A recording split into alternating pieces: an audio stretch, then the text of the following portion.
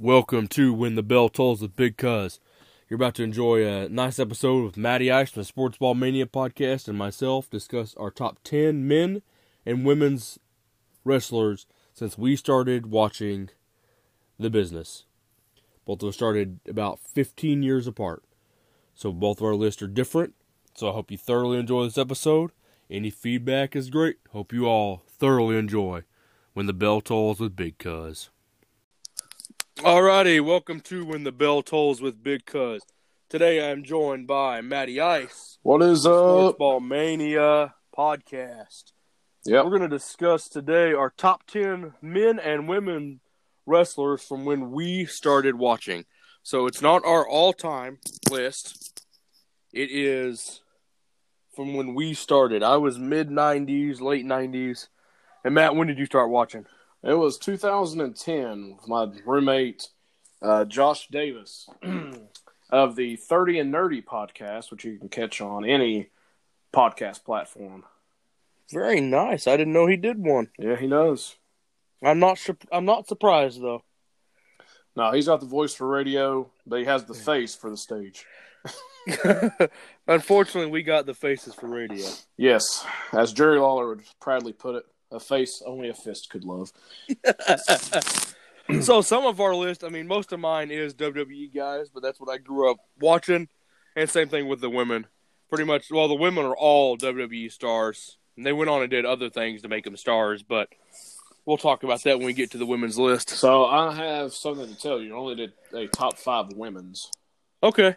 I did not do 10 because I could not think of 10 because the period of time between 2010 and probably 2015-16, the Divas division, as it was called, was a joke. Yes, it was god awful. Yeah, the only people I could think of would be like Caitlyn, and she wasn't even in the business for very long. No, she's independent now. So there was rumors she was going to be brought back, and she was for the Mae Young Classic, and that's it. That was it. Yeah, I've got a couple modern ones I'll put on that, in quotations, modern. But I don't have any of the current females. Oh, mine's pretty much all current. I have one. So, did you know Charlotte Flair has 9 title belts already? I thought it was on the main roster. I thought on the it was main roster. Close to that. That is absolutely insane. Woo! Yeah, that's pretty much it because of the last name. Yep. All right, so we're going to start off with the men. So we'll leave the women's for the main event. So who is your number 10 on your top 10 men's wrestlers to the time you started? Number 10 is a 3-way tie because I couldn't put these guys above or below. So it's kind of the same. So I want to start off with Kane at number 10. Nice. Good old Mayor Jacobs. Yep. Shout out to Knox County, Tennessee. Mostly because of his contributions with Team Hell No and some other things that he did outside of burying Zack Ryder, which we can go down that in a different story. And the next one, it pains me I can't put him up any higher, but Edge. Okay. His career got cut a little short, which is now miraculously back. I guess next just heal. Medical field is incredible. That's very true. And when you have the money, anything's possible. Absolutely correct. So it kind of pains me I can't put him any higher on this list, but I think 10's a good spot because, he kind of ended in 14, 15-ish. And number 10 for sure is Sheamus. Ooh, nice. Because I remember when he first came out, everyone thought his theme song said lobster head instead of lost your head.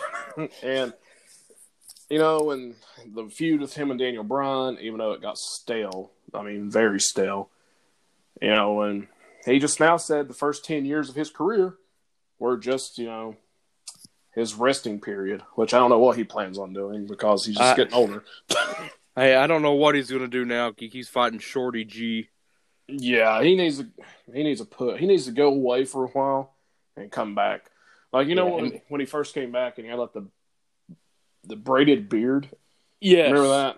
Yeah. Oh, yeah. And the fans chanted, "You look stupid." Yes. And it was like the 15-inch tall mohawk all the way around, too. God, that was ridiculous. His matches with Cesaro when he came back were phenomenal, and then they put him together as a tag team. And I love Cesaro. He's not on my top 10 list because he hasn't done anything, and it's not because of his ability, it's because of... He hasn't done anything. Yeah. All right, so I had number 10. I have a 4-way tie. Oh, nice. I could not separate any of these. And 2 of these guys should probably be a lot higher on my list, but they're not. I started off with Kurt Angle. Oh, okay. Because not only did Kurt Angle did all this stuff with a broken neck, a broken friggin' neck. Yes. He went to TNA and continued to dominate there. At one point, he held every title in TNA but the women's. Oh, I'm shocked. At one time. Oh, all at once. Yeah, it was crazy. My next one was AJ Styles. Okay. Because his work in TNA was absolutely phenomenal. He went over to New Japan, reinvented himself as part of the break-off of the Bullet Club. And now see what he's done when he came in. I remember watching the Royal Rumble, and his music hit, and my buddy and I looked at each other and go, who the crap's music is that? And, of course, you know, the camera work for WWE, all we got was Roman Reigns' face. Yep. But when we figured out who it was, every one of us marked out. I had never seen AJ outside of TNA fight, but I was so excited that he was finally in the company. Next up is The Game, Triple H. I have him at number 10. Okay. Just because, and I can't get over the fact that the last, let's say, 8 or 9 years, he's fought like Taker's schedule. He's won 2 or 3 world titles in that time when he didn't need to. No, he doesn't need to win anymore. He inserted himself into feuds that made no sense, like with Sting. That match made no sense. It was just for Vince to put over WWE again. We'll talk more about that one later on my list. That one bugged me. And next up is his partner in DX, HBK, in a 4-way tie at number 10 for me. I mean, because he did the same that his career ended, the hands of the Undertaker. And he was gone for a good chunk of my childhood. Yeah, before, he came back. And then, Jericho destroyed his eye through the Jericho 5000 and all that. But, he's a great performer. An amazing performer. I mean, I think even today he could still bring it. Yeah, I don't think he wants to anymore. No, he shouldn't. As we saw from that match in Saudi Arabia last year. Yeah. That was just, it was hollow shell of 4 stars. It should never have happened. Most of those matches in Saudi Arabia last year should have never happened, period. And shock of all shock, Triple H put himself over once again. Oh, color me shocked. Yeah. I mean, when you have to go out of your way to put yourself over the Brothers of Destruction, something's wrong. Come on. Something's sad inside. Absolutely. All right, let's go to number 9 on your list. Number 9, I have The Miz. Okay. Mostly due to his championship run. It wasn't very stellar, but, he beat John Cena for the title, and he even got to defend it at WrestleMania and beat Cena to retain the title. But, of course, the Cena and Rock whole thing happened, which kind of put him to the side for a while. And then you had Alex Riley that was there with him. And they had a feud, and it was not very good. No, that's why one of them's not in the company. Exactly. And The Miz is he is the best talker in WWE currently. Correct. And, we'll get to another talker. Actually, a few more talkers on this list here soon. But I just think that the 2010s, his Intercontinental Championship reign alone itself, the last decade, should be... That's why he's at number 9. All right. My number 9 is someone who's probably the most underrated star in the history of wrestling. Just in general, not just the WWE. Mick Foley. Yeah, I agree with that statement. That man has been Dude Love, Mankind, Cactus Jack, all in one Rumble. His match at WrestleMania the Royal Rumble with Triple H, the street fight as he was Cactus Jack, was one of the best matches I've ever watched. He not only reinvented himself in New Japan, ECW, WCW, WWE, thanks to his body, the Monday Night Wars ended. When Taker threw him off the Hell in a Cell, Jericho even said, we were backstage at WCW, go, it's over. There's no reason. He goes, we're done. Yeah, I mean, that was like the pinnacle. Like, as soon as that happened, and you know this, Undertaker was even reluctant to do so. Correct. He asked him, Mick, are you sure? Yeah, throw me. But did you know when he chokeslammed him through the cell was not supposed to break? I didn't know that.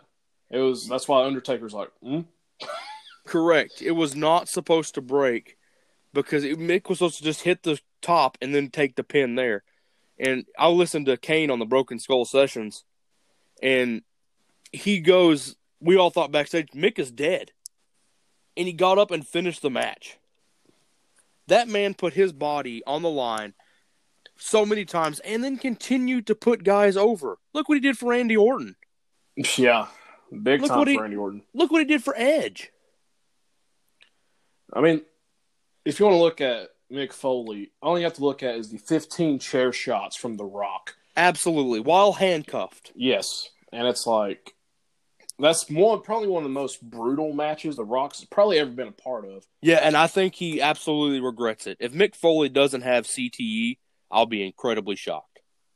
Mick Foley has something. I mean, he's even said he's going to donate his brain to science when he dies, and I want to see that report. Yeah, because I don't know if it's going to be messed up, if it's going to be... You know it's got to be like Swiss cheese. Yeah. That's the best way to describe it. All right, who's your number 8? Number 8 is Y2J, Chris Jericho. I know for the parts of 2010, he was, like, from 2010 on, he was kind of gone, kind of here, kind of there. You know, even when he went to New Japan. Yep. But I'm more talking about the times he was there with the Chris Jericho and CM Punk feud, the best in the world versus the best in the world. I don't think you could get... That was a really good feud, I thought, because Jericho brought up, Punk's past with his father being an alcoholic, and I still remember to this day him throwing that bottle of Jack Daniels at CM Punk's head, and it just blasted him everywhere. Correct. It wasn't supposed to burst. No, but it did. And, that feud was just really good. And what Chris Jericho has done, and I'm not even talking about AEW and all that, but reinventing himself. Correct. Over and over and over again. Yeah, his AEW run, he kind of looks like the hipster grandpa, unfortunately. A little bit of the bubbly. Yeah, pretty much. He's like that old man who's never had kids and rocks out in the penthouse with college students. But however, the real Chris Jericho has kids. Correct. And a family. He is the first ever undisputed champion. Yes, he is. He beat The Rock and Stone Cold in the same night. Which was... Never happens. Never happens. I mean, those were the two biggest stars at the time. This WCW kid comes in. Save us, Y2J. And comes in and becomes the first undisputed champion ever. Absolutely incredible. So, I mean, I think that's why Chris Jericho, he probably should be higher on this list, but I think 8's a good spot. Well, my number 8 is the mayor of Knox County, Tennessee, Kane. Okay. Just because, I mean, when he was Dr. Isaac Yankem, Fake Diesel. He was the Christmas creature in Smoky Mountain Wrestling. Now, I remember the first podcast we did, you were like, guys, we need to look that up. I did. Correct. That is the thing of nightmares. Yes, it is. He's a mad Christmas tree. Oh, yeah. But I found an interesting stat. You know Kane has the most pay-per-view matches than any other superstar in history? Really? By one match. By one. Over The Undertaker. I was going to say, who's second, so. Taker. But I would have never guessed Kane would have had the most pay-per-view matches of all time. No. But, I mean, this guy, when he first entered the business, I say enter, as Kane, that phrase Vince McMahon uttered is still uttered to the day, and it still is actually, that's gotta be Kane! That's gotta be Kane! That's gotta be Kane! I mean, he just yelled it over and over. But, I mean, Kane was so phenomenal, he was the perfect opponent for The Undertaker. Yep. And, I mean, when he first came out, I forget what the pay-per-view was called. I think it was like... Bad Blood. Bad Blood, okay. Maybe it was In Your House. That's one of those. One of those, yeah. And he just rips the cell door off. Mm-hmm. And it's like, okay, this man actually might be able, and he actually stands toe to toe with Undertaker. Absolutely. All right, who's your number 7? Number 7 might surprise me when I threw it down, but as a collective group, I put the Shield.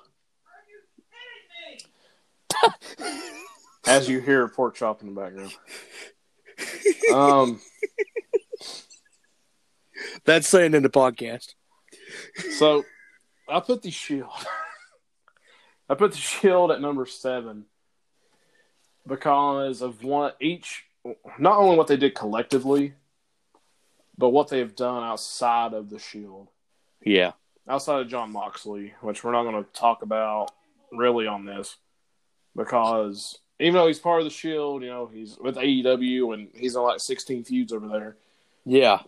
And I just think all three of them as a whole, if they came in individually, the only person we would know right now is Roman Reigns. You're correct. Absolutely. Seth Rollins would have never worked out. Yeah. There would be no Seth Rollins. There would be... Rollins would be the second coming of Y2J. Yep. And no one wanted that. No. And then Dean Ambrose, he would just been, probably a Justin Gabriel, like when the Nexus came in. Yep. Or a Mick Foley type. Just put your body on the line for nothing. Yep. So, go ahead. And I just think, collectively, the Shield, what they did in the tag team division, all the feuds, and their solo careers, pin them all together at number 7. I mean, they're all 3 Grand Slam champions. Really? All of them. Yeah. Hmm. That's just incredible. My number 7 was Y2J. Okay. I remember that pop when he interrupted the Great One, The Rock, in his first ever appearance. The pop was huge. It was an instant-made star. And he never looked back. Never looked back. No. And and even still, when he would make surprise appearances, the crowd would go nuts. And I don't think we've seen the last of him ever in WWE either. No. I mean, AEW is just a stint. Yeah, they're going to... we'll talk about them on another podcast. But we've talked a lot about Jericho, but I think he's reinvented himself so many times, he'll be back. Who's your number 6? All right, number 6 is another, all of them together, The New Day. Okay. But because I saw Kofi Kingston from 2010 on, the Boom Squad, his run on SmackDown, thanks for the United States Championship, like when he was still, had the Rasta effect. Correct. And then Big E Langston. The only thing I remember him before New Day was him bench pressing contest with Ryback. Correct. That's the only thing I remember. And then, Xavier Woods, he would not be known right now if it wasn't for the New Day. Oh, no. I mean, he was a failed TNA gimmick. Did you know that? Mm-hmm. He was Consequences Creed. Ugh. I did not remember his name. Essentially, it was Apollo Creed. Oh, well, that's dumb. Yeah. So my number 6, are you done? Are you good with the New Day? Yeah. My number 6 is John Cena. Okay. He is number 6 on my list. You do have a lot more years. Yeah, I do. Not many before he showed up, but I do. Yeah, but I'm saying, I don't get to count Dr. Thugonomics. You do. Yeah. So. But they talk. John Cena, he's tied for the most. I mean, in my mind, he is the record holder for the world title in WWE. It's not Ric Flair. Ric Flair didn't win 16 belts in WWE. John Cena has. So right now, in my mind, he is the record holder, contrary to popular belief.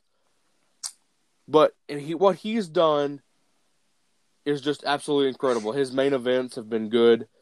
I mean, he went from, if you go watch the Ruthless Aggression era, it is John Cena. That's all it is. Without Cena, that era never works. And I don't know if WWE kind of survives until... I mean, they'll survive, but I'm talking about having a little bit of a more push going into the 2010s. Correct. Cena helped them boost the company even more. And, I mean, people they still pop when his music hits, even now. I mean, and even if he can't, he think he came back. Yeah. And you're still going to get that Cena sucks, Cena rules. Correct, just like Kurt Angle did. Mm-hmm. Who's your number 5? Number 5 is actually the first guy I started liking when I started watching in 2010. Not just because he was the WWE champion at the time, but just because his skill set and his ruthless aggression, I guess. That's Randy Orton. Okay. This is when he started the face punt. Yep. Which was awesome. And I remember just playing the WWE games with, again, Josh. And just picking Randy Orton and trying to destroy people with him. And it was really fun. And when he used to, like, one of his signature moves used to be where he stomps on all the joints, like the wrists and the ankles. Yep. I don't know whatever the heck happened with that. I do like the second rope DDT, but I just think that Randy Orton, even though he had a little bit of a face turn last decade, which didn't last very long because he's a terrible face. Correct. He's probably one of the best heels WWE's ever had. Absolutely true. And, I mean, he's been around for such a long time. I mean, he's been a legend killer. That was his gimmick. He had a T-shirt that had the list of legends he had killed. How many guys would that work with? One. Him. Yeah. So my number 5 is no longer with us on this earth. I went with Eddie Guerrero. Okay. I mean, when he finally got the title, it was a huge, huge fiesta. I'm going to go a little Spanish flair with that one. But, I mean, there was no one better in the business. I remember Latino Heat. I remember when he showed up with the Radicals. Eddie Guerrero was one of the hardest workers ever. That's putting it lightly, too. I mean, yeah. I mean, I don't remember him taking time off unless he was hurt. Yeah, and even when he was hurt a lot, he fought. Yeah, he lived and breathed that WWE lifestyle. Absolutely.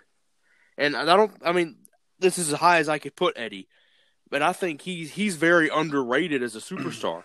I think if he was still alive and with us, he'd be higher on your list for sure. Yeah, I mean, I think had he not passed away, he'd have been a lot higher or a lot more titles than John Cena.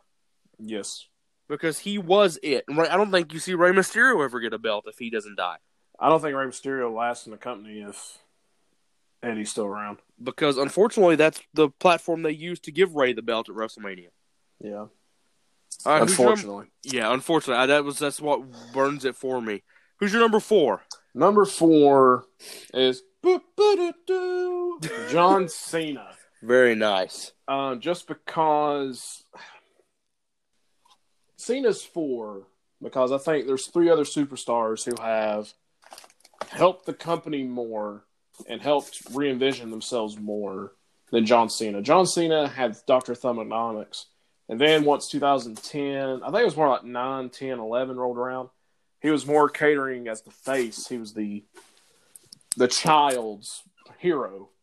Yes. Pretty much. And I know he does amazing things with Make-A-Wish. I mean... Yep, he's the most granted ever. And, you know, like you said, his title wins. And I don't think we've seen the last of him in WWE. I know he's trying to be like Dwayne. I think he's due back next week, maybe? Well, I mean, like... on SmackDown? I mean, actually competing, not... full-time. Yes. I mean, he's coming back next week to, I guess, a challenge his WrestleMania opponent. But he's not going to be back full-time. No, he's only there to promote Fast 9. Yep. We all know that. And he's going to be gone. And I think as soon as... he might have another pull like The Rock did. But I don't know. I just think we haven't seen the last of Cena. I think he might win one more championship just to integrate himself as the record holder. Yeah, to go one more over. I'm just hoping it's not going to be at the Fiend's expense. I don't think it will. I think it'll be at someone else's expense that can afford the loss. Yeah. All right, what about your number 4? My number 4 is Sting. Ooh. He's the only I say non. He fought 3 matches. But Sting, Sting is the face of WCW. And I mean, what match has people been wanting to see for the last 25 years? Undertaker and Sting. Absolutely. That's the only one. I don't want to see Stone Cold versus Goldberg. That doesn't interest me. No. I want to see the two backbones of each company go against each other. I don't care if Sting is 61 and Taker's 55. I want to see that match. I don't think they care either, to be honest with you. No, that's what Sting wants. He wants that one match against Taker. It should have happened 15 years ago. It should have. It really should have. But, I mean, Sting carried WCW all the way to the end. I mean, the last match is Sting and Flair. Yeah. He went over and then became the flag bearer for TNA for many, many years. And I remember watching Survivor Series with you when he debuted, and that crow hit, and we both flipped the crap out. Yeah, I mean, I was like, what the crap? And then we got that piss-poor feud with him and Triple H. That was so forced. It was, and it didn't make any sense to have the NWO run out during that match, you know, because Sting and the NWO went together like oil and water. Yeah, he didn't even join. I mean, I guess he joined them in a stint brief because he had like his own.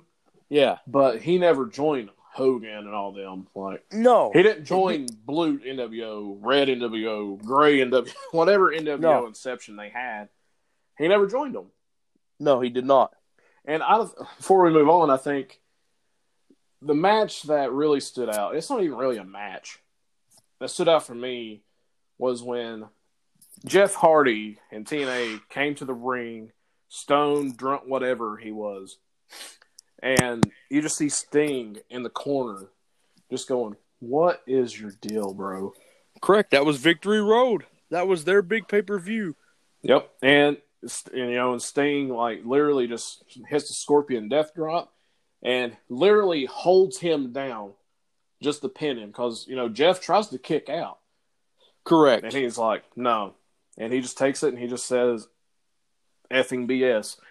Yep, and then that's when the crowd starts chanting BS, and he is on the stage going, I know, right? Yep. I mean, that's your main event caliber guy, and you're pulling that stunt with him. Yeah, and I know Jeff Hardy's had his ups and downs. Yeah. But what a wasted chance. Yeah.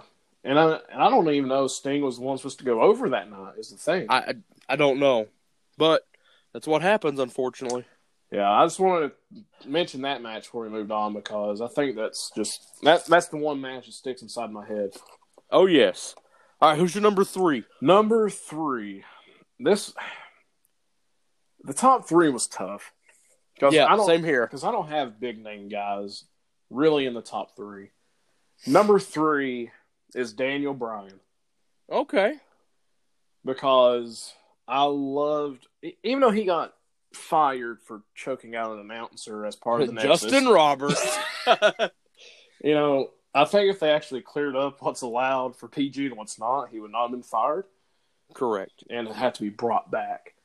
It starts with Team Hell No. And then, it actually starts with his first world title reign where he loses it to Sheamus in 18 seconds. Yep, the kiss of death by AJ. Yep. And then it goes on to Team Hell No, how him and Kane should have never worked. Ever. No, they should never have. They made it work.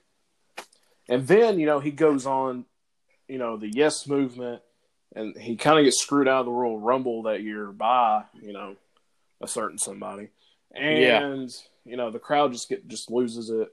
And that's when they have that triple threat match with Batista. Wasn't it Batista, Triple and Randy Orton. Batista, Randy Orton. Yep. Because he beat Triple H in the first match of that WrestleMania. That's right, because he had to beat Triple H to qualify for the triple threat match. Correct. And thank God for that Yes Movement, because that was the same pay-per-view the streak ended. Yeah, because that would have been terrible for you. Yeah, it would have been a terrible pay-per-view. It would have been the worst pay-per-view.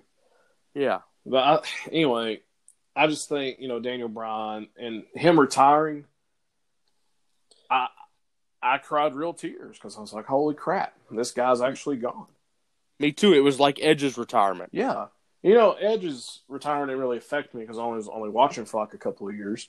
Yeah. And I was like, well, that kind of sucks. He's a great wrestler. He's a great, person. And I remember my roommate at the time, Andrew, huge Radar Superstar fan, bawling his eyes out. And I'm like, wow, wrestling really hits people. Yep, it's our actual superstars, or our superheroes. Yeah, and it made me realize, like, wow, this is actually something worth following, because just the emotional impact. And then Daniel Bryan retiring, I was like, all right. But him coming back, I don't know. I haven't really enjoyed his third stint, I guess you can call it. I haven't either. Because it's just rehash after rehash after rehash. I think. Yeah, and the recycle movement was terrible. That's just trying to rekindle the yes movement.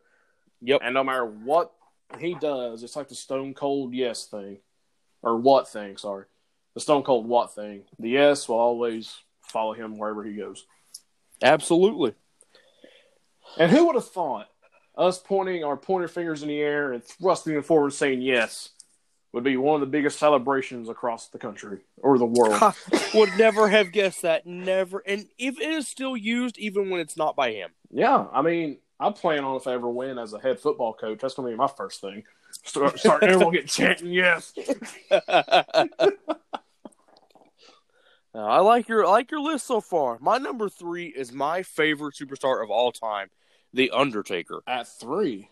At 3. It pained me to put him at 3, but I take the last 10 years when he's fought 2 matches a year. Okay, yeah, you're right on that. And I look at that, I'm like, I mean, don't get me wrong, the legend has deserved that. But at the same time, yeah, it's tough. But, I mean, The Undertaker was the face of WWE, contrary to what anybody else. There was no Rock, Stone Cold. Taker was it. Yeah. And when he got buried alive and had to come back, I remember it was the Iron Man match between Rock and Triple H with HBK as the special guest referee. And DX was in the ring, and all of a sudden you see these 2 little girls on a Titantron. And it says, "Now back from the dead, he's here." And you got the music hit, and this guy comes riding down the ring. It's like, oh crap, that's The Undertaker. But that was not that was Mark Calloway. That was his actual persona. You're talking about the American Badass, correct. That was when he first came at full leather trench coat, top to bottom. He kicked tail. And I thought that was the best reincarnation. And it was perfect for that time period. They would never have worked to have a dead man in that time period. No, because the Ruthless Aggression era, he was not fitting in as a dead man. No. So, I mean, the American Badass was perfect for that role. I mean, he's come back now, and he's doing stuff like Andre the Giant did. He put over Brock Lesnar. Didn't need to, and I'm still salty about that. That's a whole different conversation we can have. Correct. We'll talk about some of the biggest screw jobs later on in another podcast. There's nothing bigger than the one. No. And I did not think that his match with Roman Reigns was needed. No. I mean, who cares if that's your yard? It's been other people's yard. It's still going to be Taker's yard. Taker is the sheriff and the judge of that locker room. Yeah, because Taker... It's never going to be Roman Reigns. The one thing about Taker is all these people say, "I will never leave." And they leave. Taker has been there. Yeah. And he's done pretty much whatever Vince has asked him to do. Correct. I mean, he missed WrestleMania last year for the first time since WrestleMania 2000. And he was hurt that year with a torn bicep, tricep, something. I mean, think about that. That was 19 years. Wow. And he put on phenomenal matches. Most of them. I'm just flabbergasted that it was that long. Because that's like someone growing up from infant to almost an adult. Yeah. Like, that's a sophomore in college.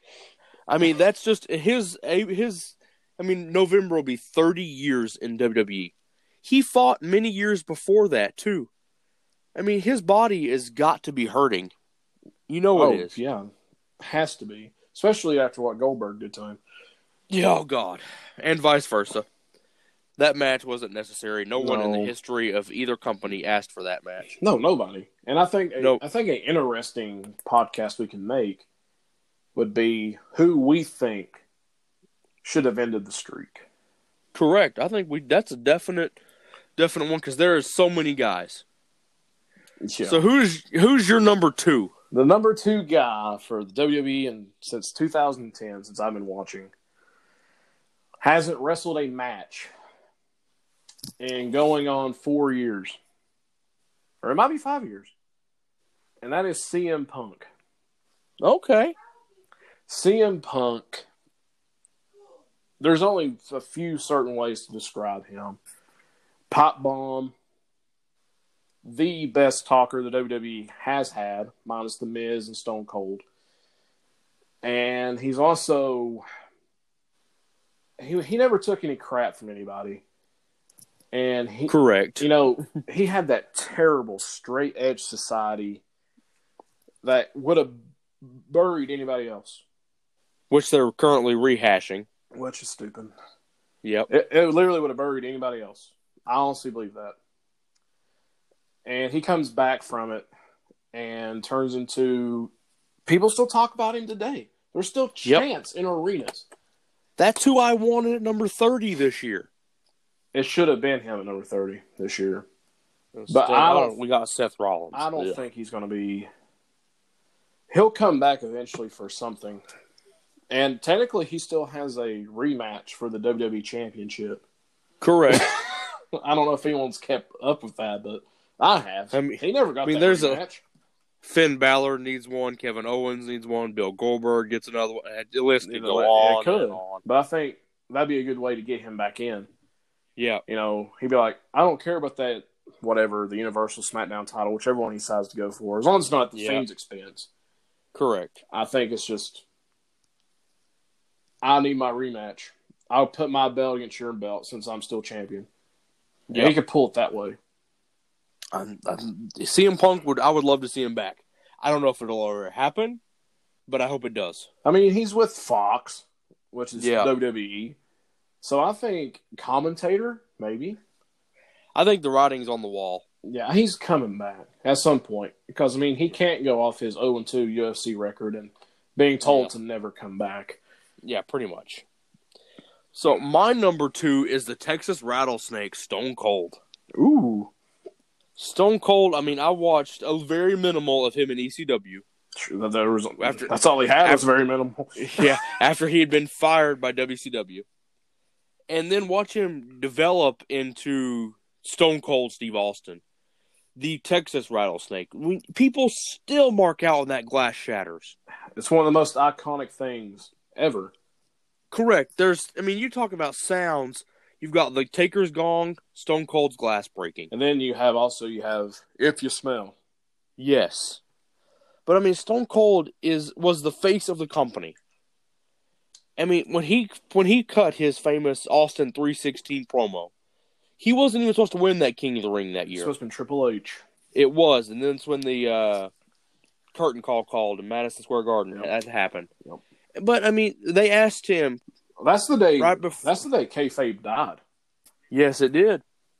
But, I mean, he beat Jake the Snake in the main event. Mm-hmm. And he asked someone, what did he say? He said something about biblical verses. Yeah, and that's when you got Austin 316. You got your John 316. Well, I got Austin 316, so that just whipped your ass. And then we got the beer truck. We got the Zamboni. We could go on and on. We watched him turn on the company in the invasion angle. Literally turn. I mean, no one would have ever thought that. But, I mean, Stone Cold is right up there with some of the greatest of all time. No, I did not have him on my Mount Rushmore. But I have him number 2 of the best since I've started watching. All right, who is your number 1? All right, so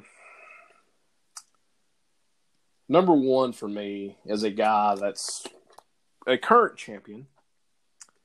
It's a guy that has reinvented himself not once, not twice, but 3 times.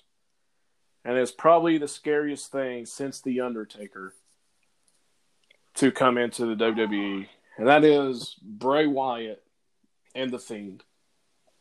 Nice. That is my number one since 2010 because he's went from Husky Harris to the Wyatt family, now to this.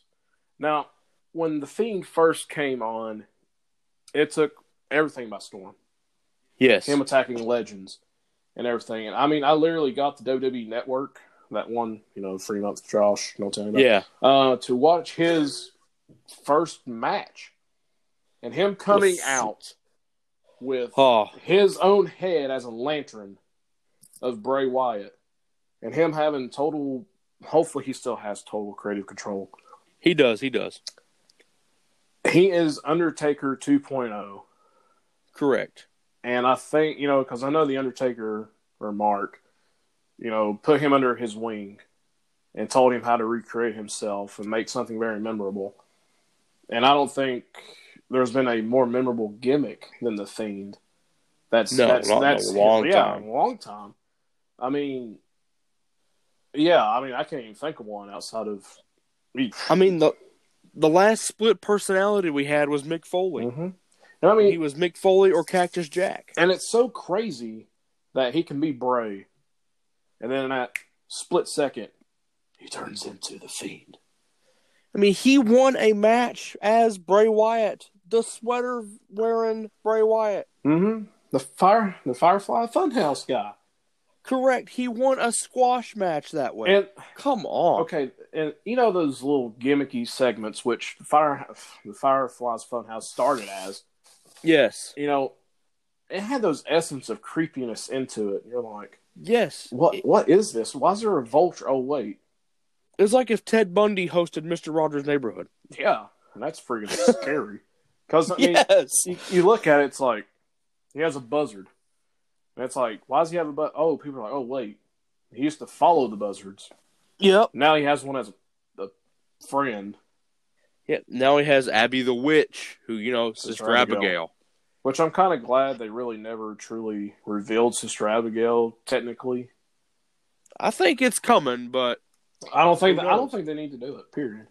I don't know. I think unless he gets out of control and starts having, in the ring where he's flipping between Bray and The Fiend, I think then you may see a Sister Abigail. I don't want to see that. I think it's good now. But Bray Wyatt's little sister is in NXT. I know. And so is The Rock's daughter. So correct. But I'll never forget, him attacking all these stars that came out. Him attacking Mick Foley with the mandible claw. It's when the torch was passed. Yeah. And then it's like, that entrance. Everyone was wondering how creepy it would be. I don't think anyone knew how creepy it was actually going to be sitting in those seats. I didn't. I've seen it live, and it's terrifying. I can only imagine that one. And, Husky Harris with, NXT and getting, kind of just thrown to the wayside. Yep. And then, him coming in as Bray Wyatt with the Wyatt family and people chanting Husky and him immediately saying, I don't know who you're talking about. He's dead. Yeah. And you're like, okay. And then, Bray Wyatt gets his title shot and then gets, pretty much thrown off. Yep. Gets stuck with Matt Hardy. No one should be able to get stuck with Matt Hardy. And not even Matt Hardy. Exactly. Unless he's broken. Yeah. And then he remakes himself as the Fiend. I don't think any other character comes close. No. And I think that's why Bray is number one. When you even asked to do this, which was kind of crazy, because it was only like yesterday. And yeah, I was like, Bray Wyatt's my number one. Like, there's nobody else that has impacted wrestling going on into the future in the past 10 years. Because how many of these people have left or are on the cusp of leaving or not even effective superstars anymore that I have listed on my top 10? So far, my active roster has one. My active roster is 1, 2, 3, maybe 5 people. Yeah. But the big reveal is big. Granted, one of mine is dead. Well, he can't be active if he's dead. I'll tell you this. I've been to TNA live events, and someone behind me said, I hope Eddie Guerrero shows up. And Bacon and I both looked at him and go, I hope not. I hope not. We'll be running out of here. That's a zombie. I mean, it was just incredible. People just don't know. I mean, no. You can cut this part out or whatever. I remember going to a house show in Knoxville, and it was Kalisto versus Alberto Del Rio. This is how long ago this has been. And someone goes, Eddie kicking. None of them are Eddie Guerrero. None of them could hold Eddie's pants. Correct. And I heckled Alberto Del Rio the entire time because he's terrible and he injures people. But anyway, the big reveal though, because who is your number one? My number one is the great one, The Rock. Okay. I mean, I have to. He's the most electrifying superstar in history. Not just because he says so. No, it's the truth. It is the truth. I mean, he came in as Rocky Maivia, which was a terrible Jerry curled gimmick. Then he got put with a Nation of Domination. And then he became the mega star that is The Rock. And no one expected him to. No, nobody would have ever expected it. But he was perfect. Everyone growing up our age still can do the eyebrow raise. Doing it right now. And then can you smell what The Rock is cooking? Everybody does it. You go to barbecues now with adults our age, that's what's said. Yep. What's on the grill? Can't you smell it cooking? Yeah. But, I don't know anyone I could have put above The Rock. You're right. And, if I didn't have to go back and relearn wrestling history, Rock, Stone Cold would be on this list, but since it was 2010 and onwards, I can't put The Rock on there because he's only had like 4 matches. Yeah. And 2 of them were versus Cena. At WrestleMania. It was the main event. 2 years in a row. Oh, it's just The Rock was so incredible. Even when he left at WrestleMania 20, was a huge void left in the company that was filled by my number 6 and John Cena. Yeah. No one could have filled that void. But at the same time, even when he comes back, it is huge. One of the biggest pop. And he's going to and he'll probably be coming back here soon. Just maybe as a special guest host or maybe as something. I could see maybe like a Survivor Series match. Team Rock versus Team Punk. Ooh, I could dig that. I could too because, that feud really never got completed. You could do Punk come out and claim he's the best in the world and then you could hear The Rock. That's the 2 biggest guys, talkers. But, their feud was very short-lived. It was. And, The Rock brought it via satellite. Punk had the shirt that said that. Yes, he did. And, The Rock had boots to asses, and Punk had knees to faces. Yep. And, it's incredible. It's insane. Like, those 2 alone could literally light another fire under WWE, not only as a wrestling fan, but as media outlets, as outside people. Sponsors would love that. Yes. They might have some TV 14 stuff going on, but Fox kind of wants them to go in more of a different direction, I think. Yes, I believe so too. All right, so that wraps up each one of our top 10 men's list in the company. I think that's phenomenal. We have about a 10 to 15 year gap, and we have incredible stars in both lists. Yeah, and I know 2 of mine were kind of like stables, but the New Day is still around. They're probably the longest tenured tag team. Oh, that's incredible. In a long time, and I never would have thought throwing pancakes would get somebody over. Of course, I still think it's funny. When that group formed, Xavier Woods' quote was, "We should not have to dance to get over. That's why people laugh at us now." Fast forward, what gets them famous? Dancing. So I think it came full circle. Poetic justice. Yeah, absolutely. So now for our main event of the podcast, our top women's wrestlers since we started watching. I have top 10. You have top 5. You go ahead and just rattle off your 10 through 6, or 6 through 10. My number 10 is Molly Holly. Ooh, forgot about that. I mean, she was great as Molly Holly, and then as Mighty Molly. I mean, she was a hardcore champion. She hit Crash with a frying pan.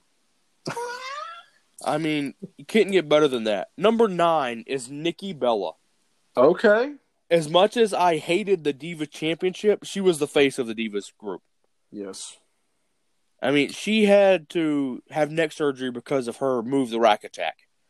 She carried the company. Number 8, someone who I hope at some point comes back down the road, Paige.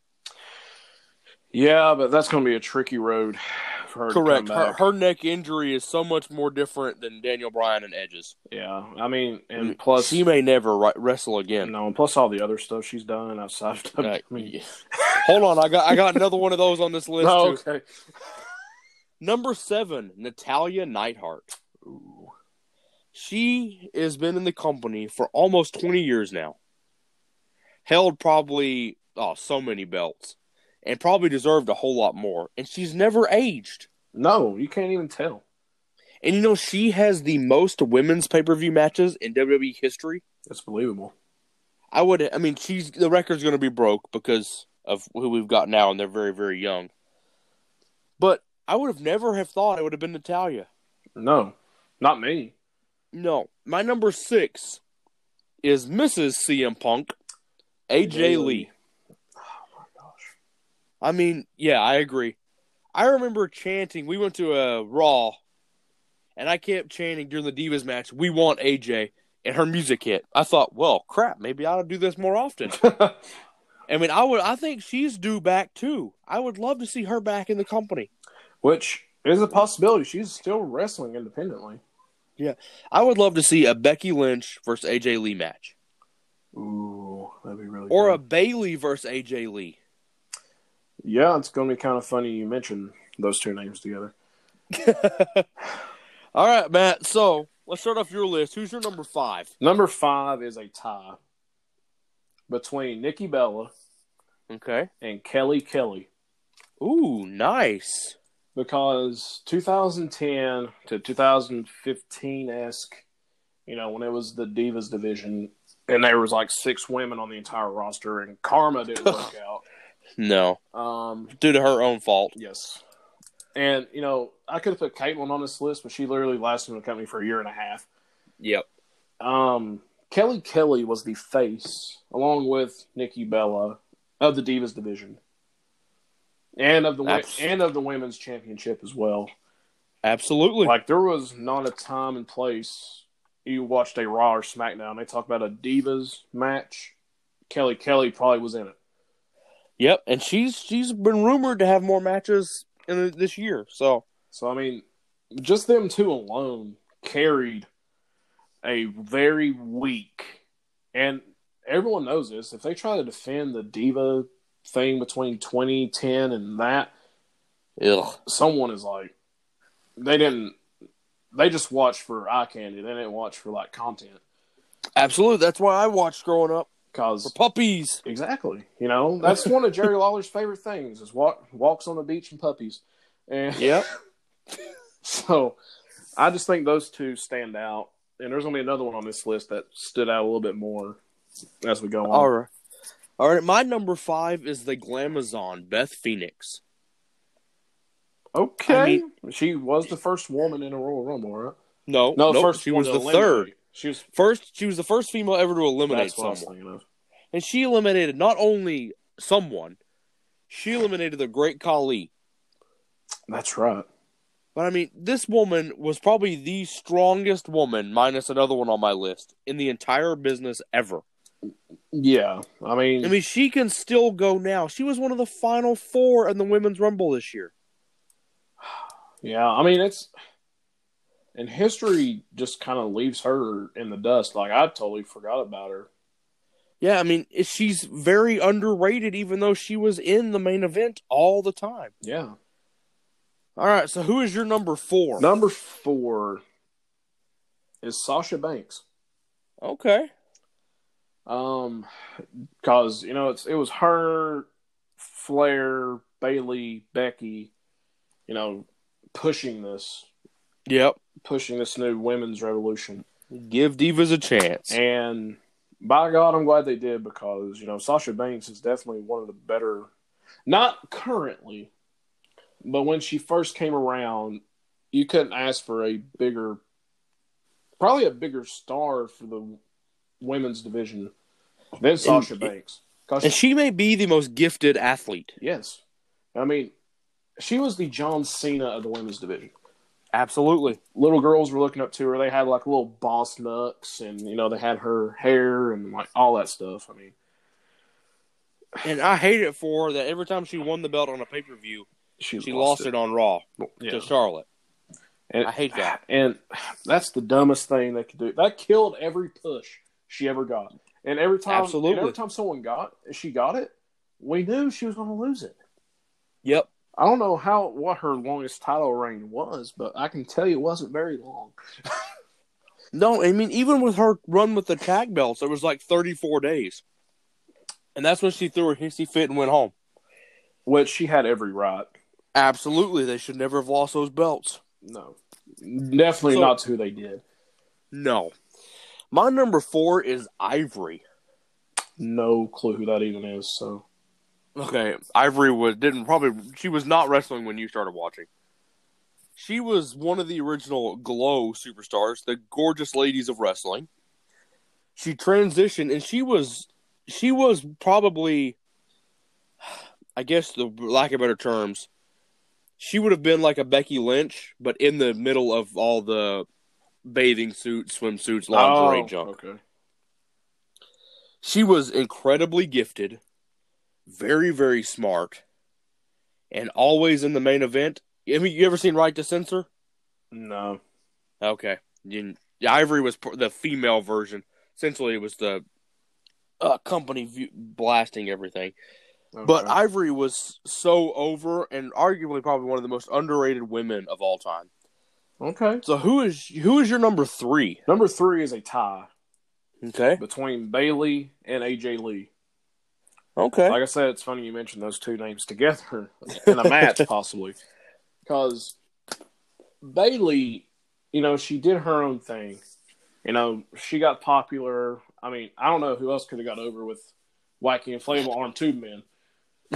Nobody. And I mean, I have a I'm a hugger T-shirt. I do. I'm not surprised. And I'm a proud owner of that. Hey, I'm a proud owner of a Adam Rose Exotic Express shirt. So this is also true. God, Adam Rose. Don't be a lemon, be a rosebud. Rosebud. He's a podcast of himself. But, correct. Bayley and her actually changing her image, I think, has saved her career. Correct. In the WWE, because she was kind of getting tired, kind of how Becky is. Yep. She was getting tired, and her coming out and stabbing her wacky inflatable arm tube man shocked me, and I wasn't even watching the pay-per-view. And she comes out with a different haircut. Like, she cut the ponytail she had for, I think it was 10 years. She looked like Karen that would go argue at some restaurant's manager. I mean, I wouldn't mind if Karen looked like that. I would argue all day.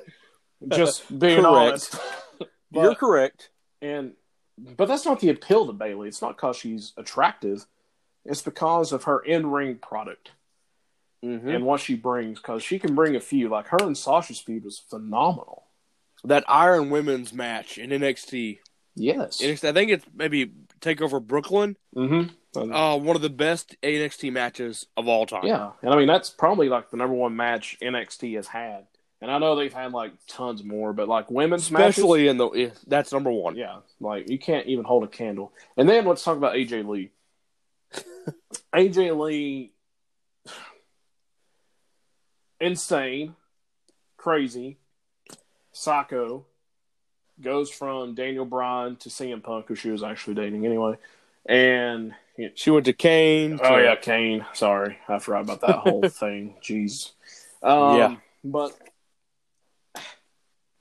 her just impact in of itself, because she was caught in that middle where the Divas were kind of getting serious, but still weren't taken serious. I kind of wish she was still around for this whole women's revolution. Correct. Because she would be up top. Unfortunately, she'd get the Sasha Banks treatment. But her gimmick alone was great, because during her time, you still had Vicky Guerrero. Yeah. Excuse me. Oh. That still makes your ears bleed. Anytime, not even her saying it, anytime I hear "excuse me," even at work, I'm like, think of Vicky Guerrero. I'm like, oh my God. And that just tells you the impact of Vicky Guerrero alone. But AJ Lee, just her gimmick alone, she got over with that. And she could just bring it right on back. She don't even have to change. She could just bring the crazy chick phenom back, and we would fall back in love with her in milliseconds. Absolutely. So my number 3 is Lita. Ooh, okay. So I put Lita at number 3. Didn't think she deserved to leapfrog my number 1 and 2. But I mean, this woman started out with S.A. Rios on an episode of Sunday Night Heat. We had no clue who he was, but here sat this fiery redhead with him. And her first moonsault off the top rope, people were sold. They wanted Lita. Mm-hmm. I mean, and she's been with so many people. Yeah. Matt Hardy, Edge, Kane. She had a weird thing with Snitsky. Yeah, that was kind of weird. I remember back. But I mean, Lita was huge. I know this is probably off topic. Isn't Lita? And didn't Edge celebrate his championship by like? Oh yes, yeah. That was the rated R the showdown in the middle of the ring. Yeah, okay. I was making sure that was Lita. Oh yeah, it was Lita. And wasn't Matt Hardy and Lita together? Yes, at that point, yes. Like in real life. At that point they were. And that kind of tore them apart, even though Edge really wasn't interested. No. Yeah. But I mean, Lita was able to transform herself. And due to neck problems, like a lot of the people on both of our lists, yes, had to retire. But she's made comebacks. And it's not been a long comeback, but it's just enough to give the fans a taste of what they miss. And like a bunch of people on our list, she probably has years left. Yeah. One more match, 2 more matches. She has, like you said, years. Yeah. All right, who is your number 2? Number 2 is, just because it's from 2010, because I had to sift through the Alicia Foxes. Yeah. Oh, my God. All those matches on Raw of Alicia Fox that we had to ignore. Yep. Oh, I'm just queasy for saying her name. Not because of who she was, but just her character. It's still another current gen superstar in Becky Lynch, even though her gimmick has been tired. Yes, it's grown stale. But I think if she goes away, which I think she will later on this year, she'll go away and come back. And I mean, when you have Seth Rollins to go home to, I mean, it's very true. You know, and he has her to go home to, so it's not like it's a bad thing. It's a win-win situation. Yeah, it's a win-win. And, you know, Becky Lynch, probably the 4 horsemen of the women's revolution, pretty much. She's there. Yep. And just her contributions alone to actually getting respect to women in the WWE, instead of them getting looked at as, you know, sex dolls. I mean, that's pretty much what they were put forth for you're correct. So long. I mean, I understand, like, you know, that's what people think men want and stuff like that. No, we just want good product on the TV.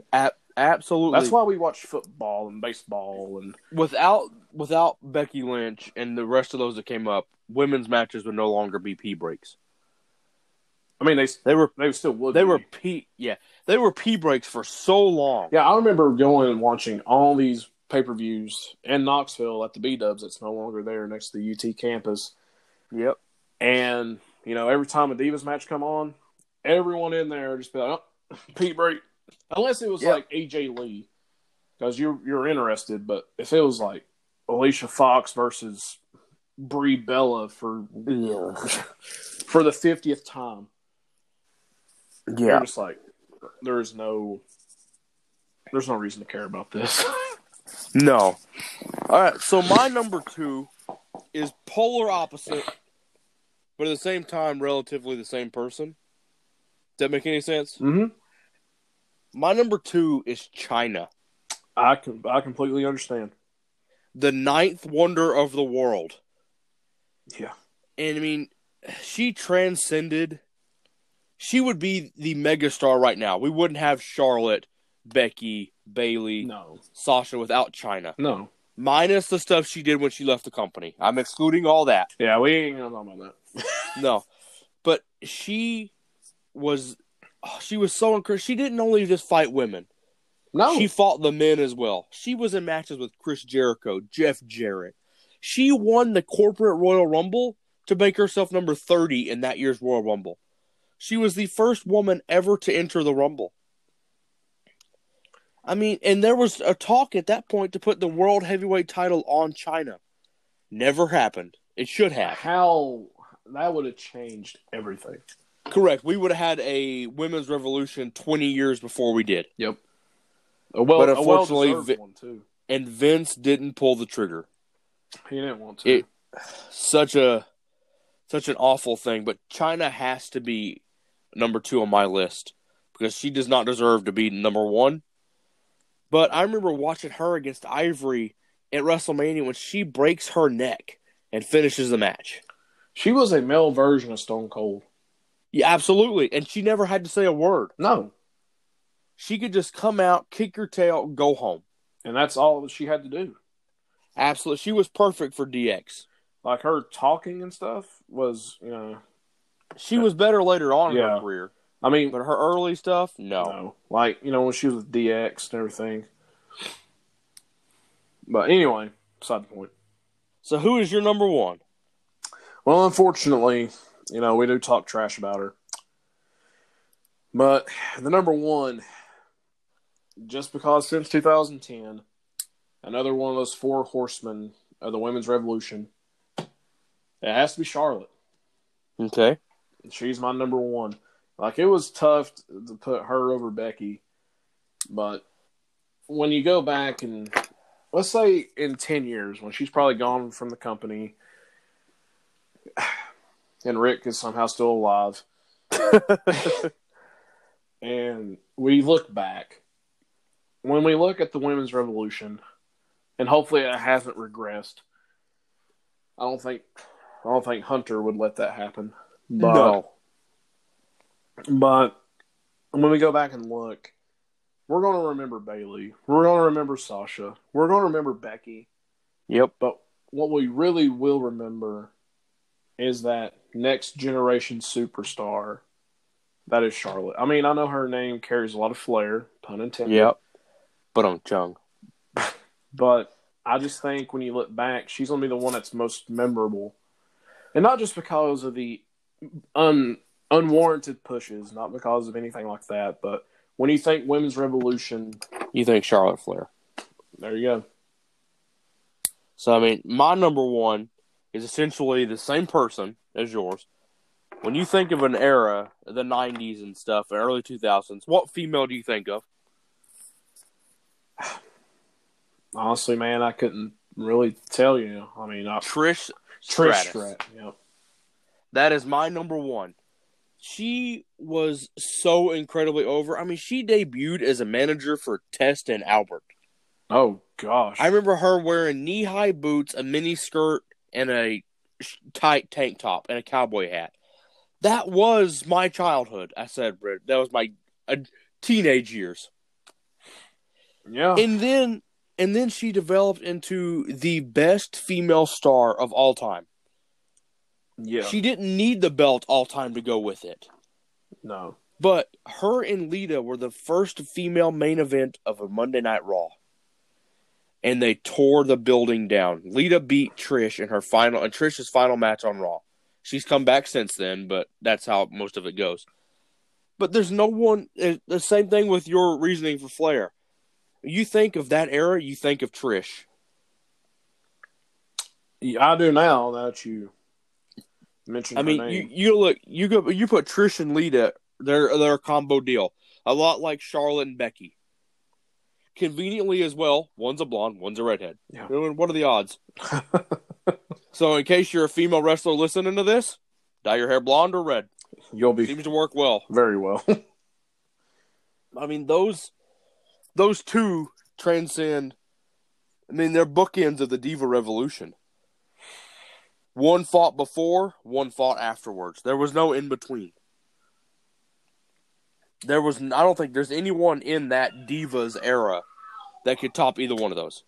No. I mean, I'm in full agreement with you on that. Because now that you got me thinking of Trish Stratus. I mean, back when I would play the wrestling games with my cousin on N64 and on the original PlayStation and all that. Yeah. There wasn't very many divas. But, I mean, One that usually got featured was Trish Stratus. And when you go back and look at her, no one could hold her torch. Absolutely correct. So, all right. Do you have any final words for this? Both of these lists were phenomenal. They were. I mean, I don't know if I cheated a little bit when my top 10 also included, 2 3-man bands. Not that one. No. But, it's just from watching for only 10 years, which makes me feel really old. Makes me realize I'm pushing 30. And tell me about it. I'm knocking on the doorstep. You're almost there. Yeah, I know. But it just makes you realize when you go back and you make these lists, you rank them due to the impact they had on you. Yes. And on the company. You don't look back and they had a great run here for 6 months. No, you go back and you look at it and you're like, holy cow, these people did this for the company and are going to push it to the future. The flag bearer. Yeah. Yep. That's why Bray Wyatt's number 1, because if they keep going and it doesn't get stale, which I don't think Bray will let it get stale, he is the flag bearer, I think, for 20 plus years. Oh, you're absolutely correct. Absolutely correct. He is the new Taker. Yeah. I mean, that's what when he came out with that Fiend gimmick, I was like, no one's been this hot in a debut since probably Taker. It hadn't been that dark. Yes. People sat in silence.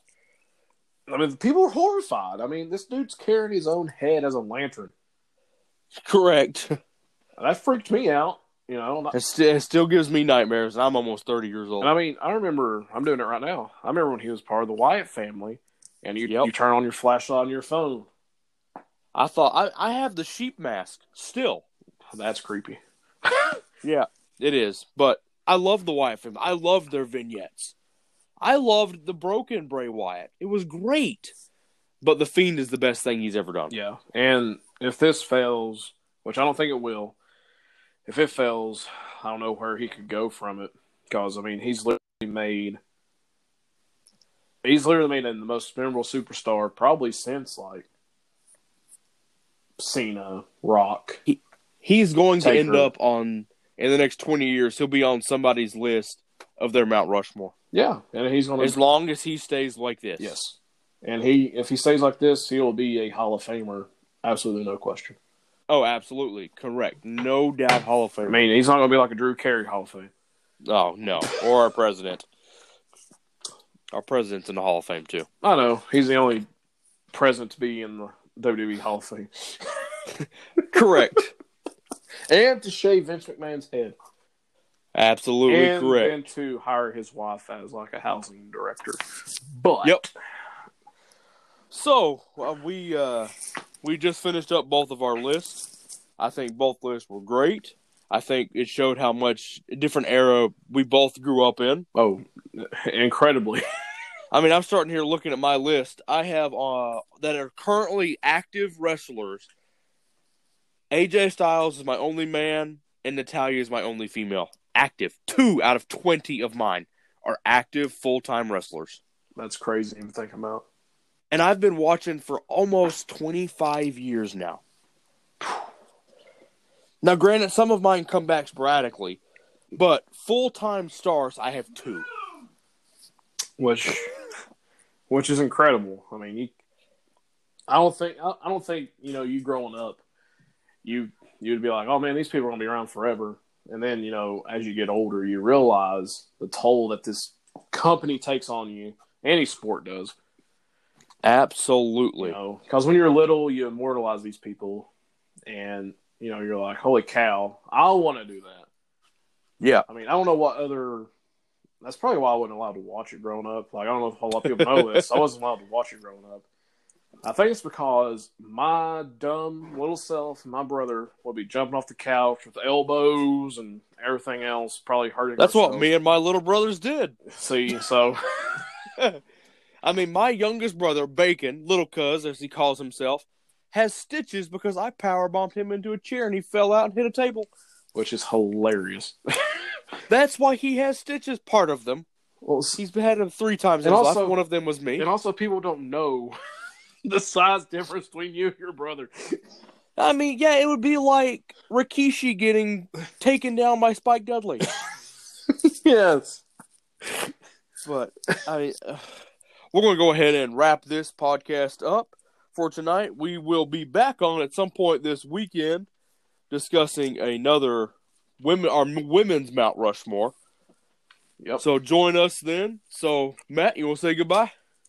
Goodbye, Matt. All right. We'll talk to y'all later. Thank you for listening to When the Bell Tolls with Big Cuz. I want to thank you all for listening and tuning into another episode of When the Bell Tolls with Big Cuz. You just listen to Matty Ice and myself discuss our top 10 men and women's wrestlers since we started watching the business. Both of us started in different generations of wrestling, and both of us have very different lists. So I hope you thoroughly enjoyed it. Join us again this weekend as we all, the 4 beasts of wrestling on the Big Cuz podcast, discuss our women's Mount Rushmore of wrestling. So join us for that. Thank you all again for listening. Love all y'all.